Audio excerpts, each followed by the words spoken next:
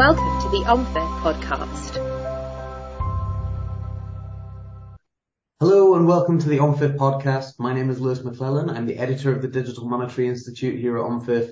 And today I'm delighted to be joined by Mike Kanovitz, CEO of Jurat Blockchains. We're going to be discussing the application of court orders, enforcing court orders on the blockchains, kind of a means of bringing legal protections to the digital asset world. Mike, let's start off. Can you tell us a little bit about Jurat Blockchains and what your motivation was for setting up the service? Sure. So Jurat Blockchains is a legal tech company that's focused on solutions for enforcing legal rights on the blockchain, essentially in decentralized environments. So, for example, when a transaction takes place on the blockchain, there's no one that's in charge of that transaction, differently than, for example, a transaction that takes place through a bank. So if there's a problem with that transaction, for example, if you need to reverse that transaction, you might have a legal right and a court can issue an order, but there's no place to take that order to have it enforced. You can't call up Bitcoin, for example, and say, the court said I'm supposed to get my Bitcoin back, unlike a bank. And so the impetus for us to start looking into solutions around those problems came actually from the consumer protection standpoint. My other job is as an attorney, doing civil rights and consumer protection litigation. And we were doing our best to help people who were victims of cryptocurrency fraud and kept bumping up against the problem of these people have actual legal rights and they should win. But even when they do win, there's not much a court can do to help them. And so we started looking for solutions around that problem. Yeah, that's really interesting. So yeah, it's an enforceability question. I guess, a lot of the time we hear about situations where, we need regulation to clarify the situation. But what you're talking about is when the regulation is clear, a court has made a decision, but it's actually just difficult technically to enforce that decision to make sure the right thing is actually carried out. So yeah, we have, 1,000 years of common law or thereabout that gives us this whole background of commercial law that, leading up to this day tells us how to enforce contracts, how to apply remedies, how to make sure that people's rights are protected when they're relying on each other to perform. But the problem is that the courts lack the ability to make that effective in a decentralized environment like a blockchain. And I understand you've already had some experience doing this in the US court system. Can you tell us a little bit about that?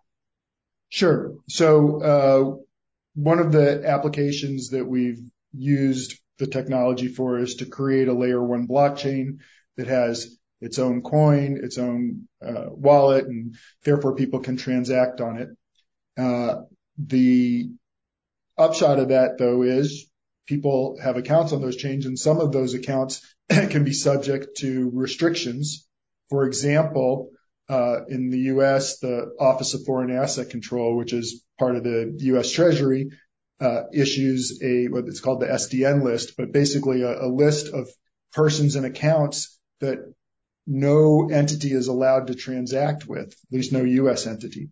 And so we were able to make use of the technology to bring an action in court and freeze blockchain accounts on this blockchain that had been sanctioned by OFAC.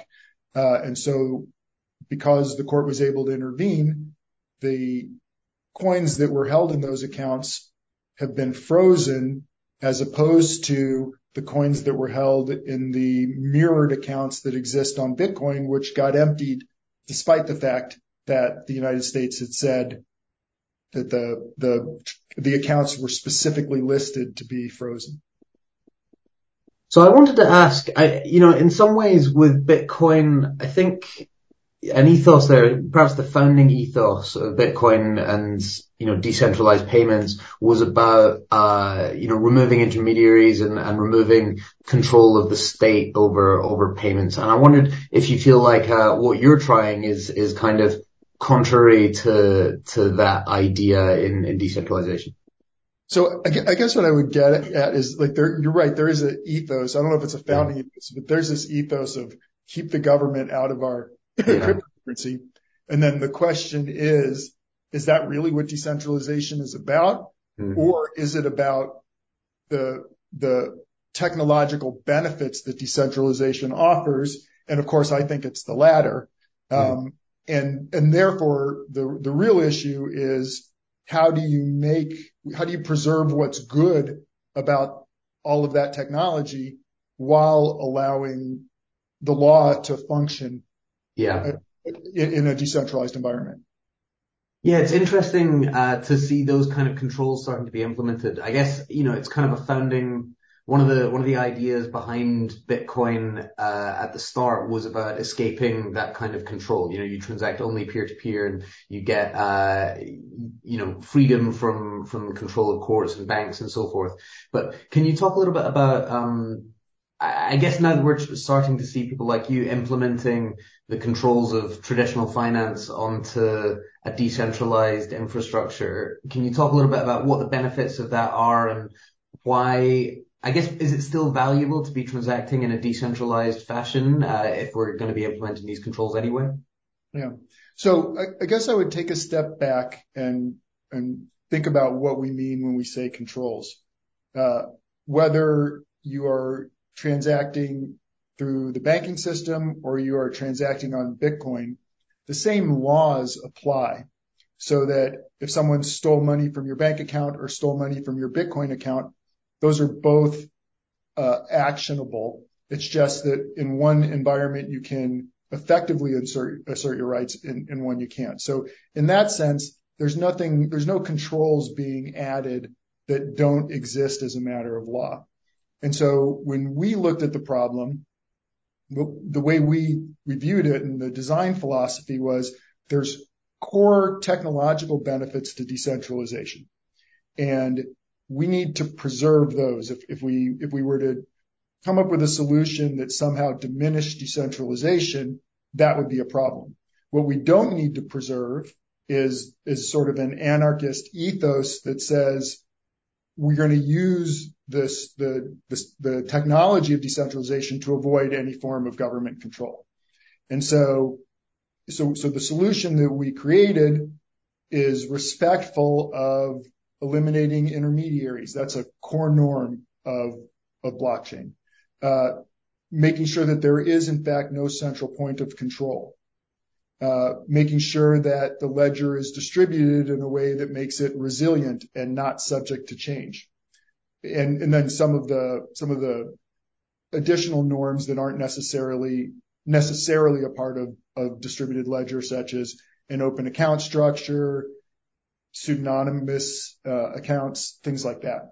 So the solution as we see it is to preserve all of that while making sure that the blockchain itself can go out and look at what the courts are saying and then implement it. So with Jurat, all of that enforcement is not being imposed on the blockchain. It starts with the blockchain and with each node going out and looking at the court docket and each node choosing to comply with what the court has ordered. Right. Yeah. No, that makes sense. Thank you. Can you talk a little bit about some of the difficulties that people using cryptocurrencies, whether that's for trading or for payments or whatever, what are some of the difficulties that they run into that in traditional finance could be solved by court orders or by having a centralized entity that you're addressing? Yeah. So the biggest thing I think is transaction reversibility. That's a standard part of payment systems because payments get made by mistake. Payments can be made under some sort of fraud or duress or could be the result of a crime, or simply payments could get made and it could turn out that in the real world there was a breach and now the person that made the payment is entitled to a refund. None of that works in the decentralized environment. As soon as you hit the send button, you will never be able to reverse that transaction. So, I'm sorry, go ahead. I guess that probably applies for things like bankruptcy resolution, right? Like if an institution has sent a payment and it's later ruled that they didn't have the money to send that, I guess people like John J. Ray III at FTX are trying to claw back that kind of money. Then it'd probably be easier if they were able to, with a court order, enforce that the transaction could be reversed on the blockchain. Sure. So you're exactly right. There's a whole overlay of legal responsibilities on top of these transaction networks. And one being, if someone files for bankruptcy, everything's supposed to freeze. And in regular transaction systems, what happens is the bankruptcy court issues a stay order, and then all of the intermediaries receive a copy of it, and then they respect it, they enforce it. In a decentralized environment, there is no analogous point at which to accept the court's order. And so there does need to be a solution to that, because otherwise the transaction system is violating bankruptcy laws. And that's just one example. It's violating OFAC laws when there is a sanction order. Another thing I wanted to ask about was private key recovery, right? If I lose my login details for my bank account, I can usually get in touch with them and we'll work something out, and that's not the end of my access to those assets. It's a matter of public knowledge that there's a huge amount of Bitcoin that is locked up and likely to remain pretty much inaccessible until somebody comes up with a quantum computing way of decrypting decrypting that. Can you talk a little bit about that? I think you mentioned that that's something that you guys are thinking about addressing as well. Yeah, sure. So digital assets are property the same way as physical assets are. And so if for some reason you lose access to your property, you have a legal right to go to court and have that property restored to you.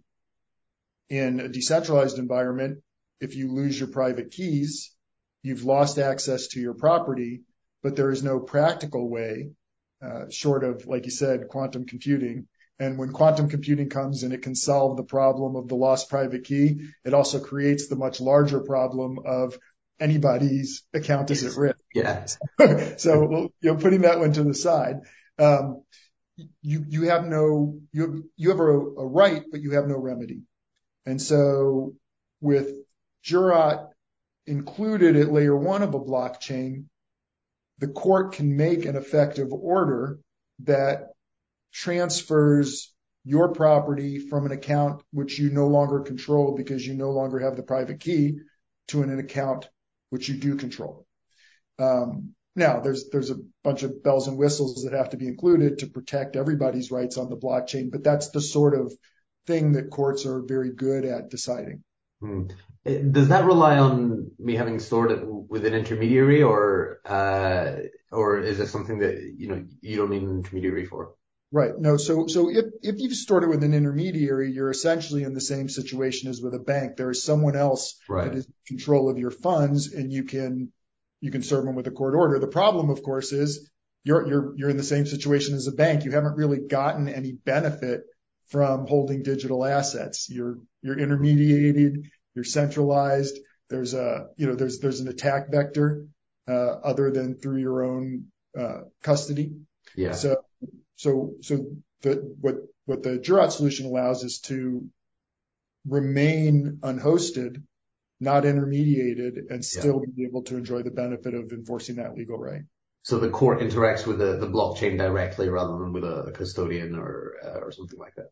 Yeah, and actually, the way we architected it, it's the blockchain that goes out and interacts with the court's docket rather than empowering the judge with, for example, a private key, because again, that would deprive the blockchain of a lot of those benefits we talked about before. There'd now be a central point of attack. Yeah, I guess that would just make the judge that figure. I suppose so. It's interesting. A few years ago, there are still plenty of people talking about crypto with the traditional principle of not your keys, not your crypto, and there's a lot of people who are still anti-custodians. But what I'm seeing, certainly in institutional use cases, and as it becomes more popular, people are generally more comfortable with custodians and unwilling to kind of take on the responsibility of managing private keys themselves. And possibly that's because they're worried about recoverability issues. Do you feel like we're going to continue to see custodians stepping in to sort of reduce the frictions of direct exposure, or are we going to go back to a more decentralized, the purer decentralized model? So I agree. So for the way things work right now, there is an impetus to have custodians precisely because most people, first of all, don't even know how to operate a wallet. And once they do understand it, most of them don't want the responsibility of having to self-custody in a way where they could lose control of their assets. And a custodian takes care of those problems. What having a system that's set up around custodians holding your crypto, though, does is it deprives you of anonymity, it deprives you of privacy, it puts an intermediary in the way, it increases costs. So if you could have the best of both worlds, I think that is where this will go. That's something we're solving for. And if it doesn't go that direction, then I think what you end up with is a world of custodians who can take advantage of the blockchain as between themselves, but the ultimate consumers aren't really getting the benefit of blockchain technology. Yeah. I think that's a really interesting point. Just on the question of institutional level use cases, I think for a variety of reasons, I think the institutions that I've been speaking to about holding crypto, a lot of them are talking about using custodians, and I guess if you're an asset manager, you're very used to having that kind of relationship with custody banks and so on. But one of the concerns, I guess, is around privacy. You mentioned that already. Can you talk a little bit about the sorts of use cases that are important for businesses rather than individuals, or anything specific for them? So use cases for businesses, I guess in general, it will be creating products that consumers can enjoy through those businesses. So tokenization, for example, is something that is going to take place on an institutional level. And that could be tokenization of something that's digitally native, or tokenization of real world assets. I think that both of those forms of tokenization will become, killer apps for blockchain. And I don't think that that's particularly a controversial position either. The problem, or one of the problems of getting there, is how do you make a tokenized asset coordinate with the legal rights that are inherent in the asset that is being tokenized. So, for example, if you're going to take the deed to your house and put it on the blockchain, how can you ensure that the token that is now the deed reflects the legal rights in the underlying asset, which is your house? So, for example, if someone comes and fixes your house and they don't get paid, they've got a mechanic's lien.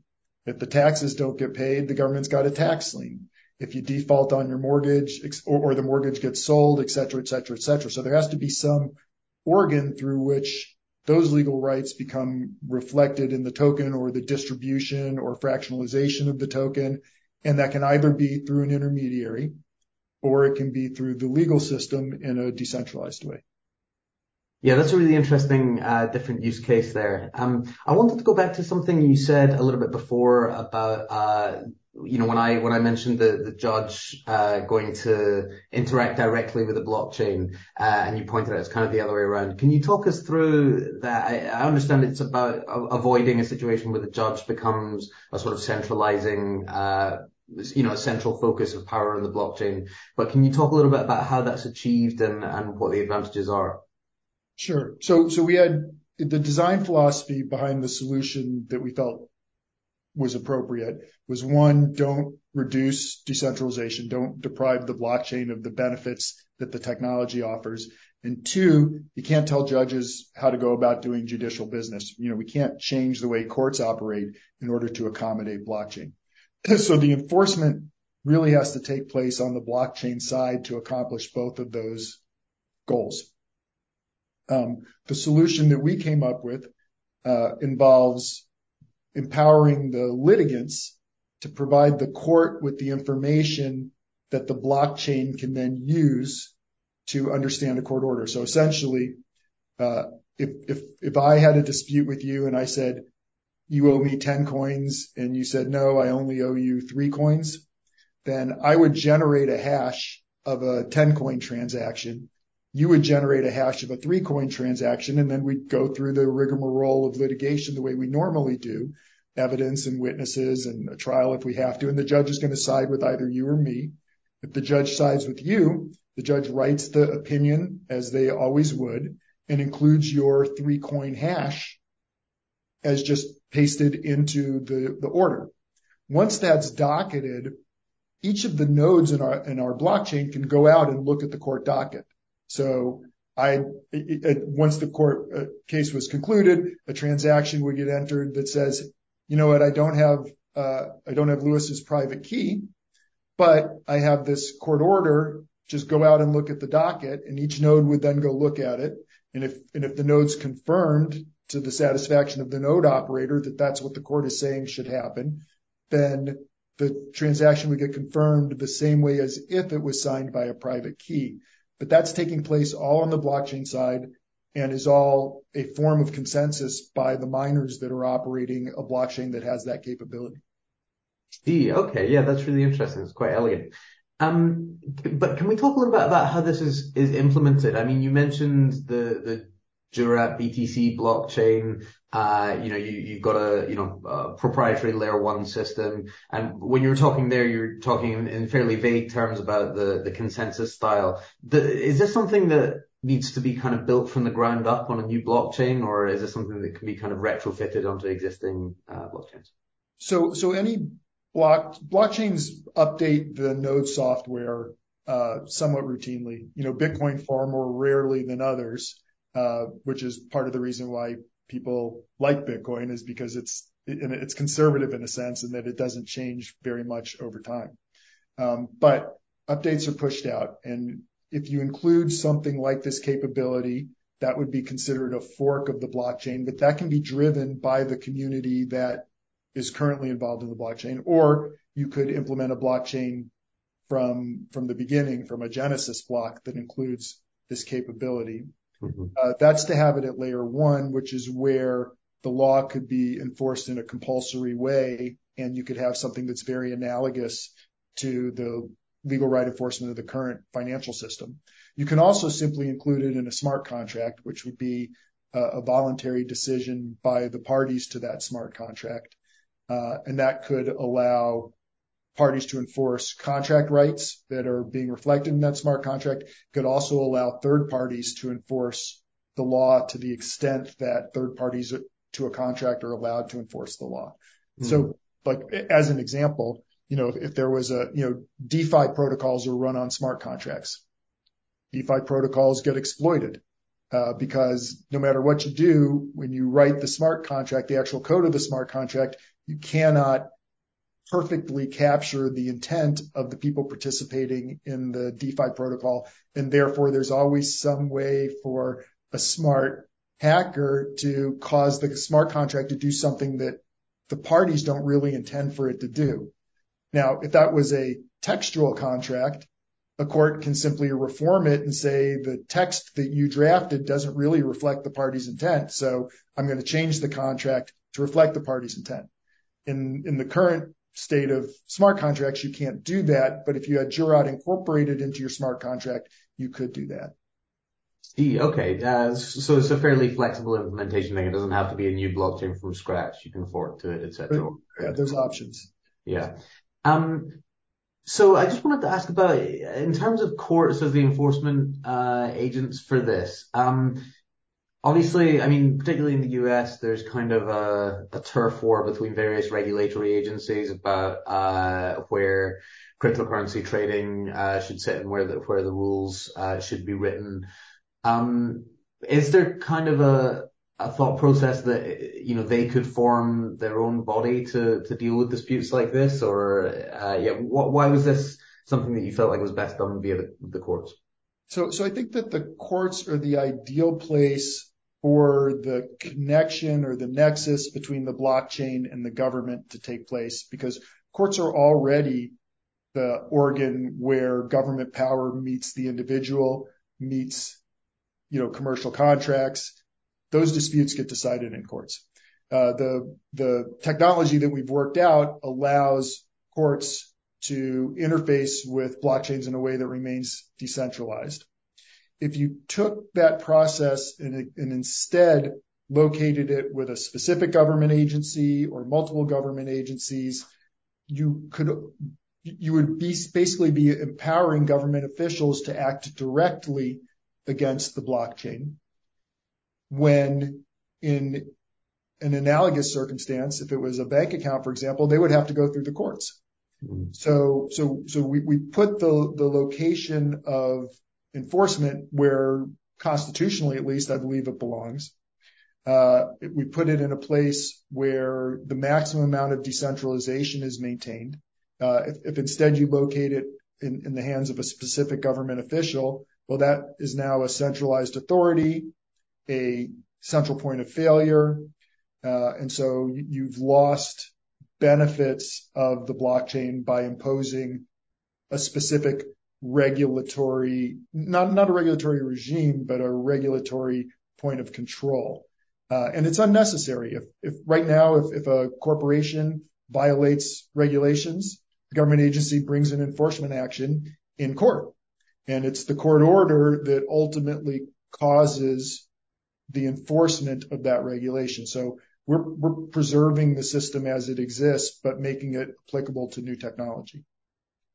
Yeah, that's really interesting. I guess I was asking the question because, the regulatory agencies are always talking about how they need a lot of technical expertise and deep understanding of the cryptocurrency market to write the rules for these things. But what you're talking about, it's really just the existing rules, and it's a fairly light technical load for the courts to lift in order to rule on these things effectively. They don't really have to deal with that side of it at all. Yeah, I'd say there's two levels to it. One is that there's no reason why much of the regulatory landscape can't apply as long as there is technologically a way for it to be enforceable. And then separately, there are some things that need to change to reflect the fact that, where people are driving automobiles instead of, buggies with whips and horses, right? Yeah. But as to the former, you don't have to reinvent all of that, because you can have an effective way to enforce it. An example right now of the way that the regulators are struggling is taking KYC and turning it from a method of gathering data to a method of being able to enforce the law IRL. So that fundamental addition to the reasons for using KYC are now requiring a vast expansion of the entities that are going to have KYC responsibilities. And that's not necessary if a court can do the same things on the blockchain that it can do in the current financial system. Yeah, absolutely. So changing as little as possible about how that works, I suppose. Yeah, and it's a heavy lift to massively expand KYC.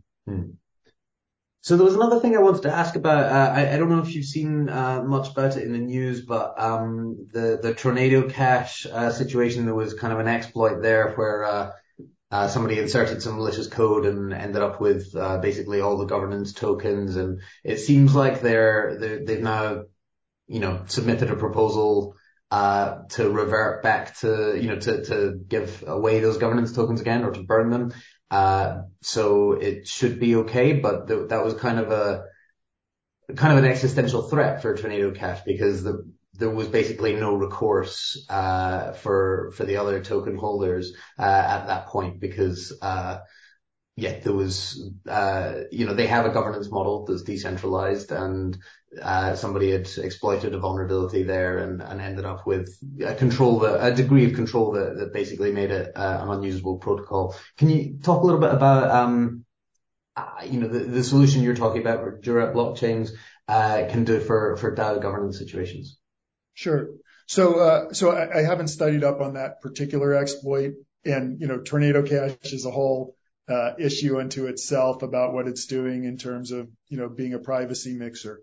But in general, it sounds like it's an example of a way that a smart contract or a system of smart contracts gets exploited so that it's getting used in a way that nobody intended, and therefore it's violating the spirit of the contractual agreement, even if the code of the smart contract itself is susceptible of being used that way. And what Jurat allows the smart contract drafters and the DAO creators to do is to have the court as a backstop in the event of unforeseen circumstances, which is essentially what every person who enters into any contract does, because no matter how many pages you put into a contract, there's always going to be unforeseen circumstances that you can't account for. And the transaction costs to try to account for lots of circumstances is great and prevents some contracts from forming unless you have background rules and unless you can rely on a court to impose rules that are reasonable, to impose rules that comply with what the party's actual intent was, regardless of whether they may have imperfectly expressed that intent, and to address, the inevitable circumstances that come along in the real world that you haven't accounted for in writing. There's contracts that go on for thousands of pages in commercial interactions, and those things still end up in litigation. So Jurat can stand behind those smart contracts and allow this resort to court when things like that happen.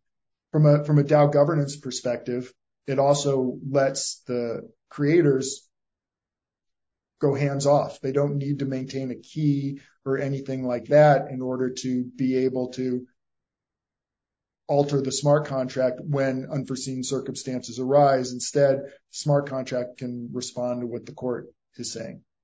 Yeah, absolutely. Yeah, I think we're in a really interesting time for DAO governance at the moment. There's some interesting court cases going on, kind of establishing liability for token holders and founders and so on. And it seems like we're in a time of transition. And it's interesting because I think the DAO model is potentially quite a valuable one from a governance perspective, and it would be great to see the solutions worked out for how we can make this work. I mean, do you feel like DAOs are valuable or just overcomplicating things at the moment? Oh yeah, I personally think DAOs are the most interesting use case of blockchain, in as much as they unlock ways for people to cooperate that they couldn't cooperate before. And anytime people find ways to work together, new ways to work together, there's the chance to create serious value. Of course, it is very early days. We still don't know exactly what the DAO is going to be in terms of being a legal entity. There's states that are passing laws that essentially allow a DAO to incorporate similarly to an LLC, but because the LLC is the analogy, those laws don't really let a DAO be completely decentralized. There has to be an agent for service of process, which implies, of course, the DAO has to be able to respond to service of process in an effective way. There has to be someone that either controls the keys or a governance method for control of the DAO. And so what those laws are getting at is the fundamental issue that when you have an entity that is doing business, there has to be a way to resolve the legal rights amongst the people who are participating in the business to make sure that they're being treated fairly and according to the expectations of a participant, similarly to the way that shareholders have rights in a corporation. But also when you have a legal entity performing a service or some other way in which it's interfacing with the public, there's third parties have rights vis-a-vis that legal entity, and those have to be able to be addressed as well. using the most analogous form, which is a corporation, both of those aspects are resolved in courts, the aspects of the rights of people within the corporation and the aspect of the rights of third parties dealing with the corporation. And so the courts in general are the right place to work that out. And Jurat would allow DAOs to form in ways where you don't need to maintain an intermediary or a manager that's in charge of the DAO, because the smart contracts themselves can understand what the court is saying and respond accordingly. You don't need someone who is basically going to read the court order, ask the lawyer what it means, and then, be able to sit down at a keyboard and have enough control over the DAO to enforce it, because all of those things, of course, diminish decentralization, and some of them are completely antithetical to the reasons for forming a DAO in the first place. Yeah, we were discussing this at the DMI symposium a week or two ago when we were talking about DeFi, and I think that the panel generally agreed that that DAOs are valuable and innovative and inclusive modes of governance, but we're still in need of the regulatory handle for supervisors to operate with them, and it's not entirely clear what that looks like. But I think what you're talking about, having the ability to enforce court orders, would get us quite a long way towards that. Yeah, I think so too. It solves for the regulators' need to be able to exert authority over these entities, and it solves for the needs of the people who are deciding whether to participate in these entities to know that they can get all the benefits of the corporate form, so they have limited liability. They don't have to worry that they're going to be personally responsible for what the DAO is doing. Yeah. At the same time that they can enforce their rights, similar to, like, for example, a shareholder derivative action. I see. Yeah. Fantastic. All right. Well, I think we should wind up there. But can you tell me a little bit about what's next for Jurat? Where you're going from here? What's the roadmap for you guys at the moment? Yeah. So our focus will continue to be on bringing the current state of the law and such regulations as get passed going forward into the realm of the courts in a way where they can be effectively enforced and enjoyed in decentralized environments. And so where I see that at is real world assets. So any form of tokenization, smart contracts, and layer one implementations, for example, in an EVM environment. Excellent. All right. Well, thanks a lot for joining me, Mike. And thank you to everyone for listening. I hope you've enjoyed it. It's been a very interesting discussion for me. I've certainly learned a lot. Do follow us on social media. We're on Twitter, we're on LinkedIn, and you can go to our website, onfifth.org, to see upcoming events, publications, more podcasts. You can follow us on Spotify and Podbean, and get all our content on demand at onfifth.org as well. Thank you very much for listening. Goodbye. Thank you for listening to the OnFifth podcast.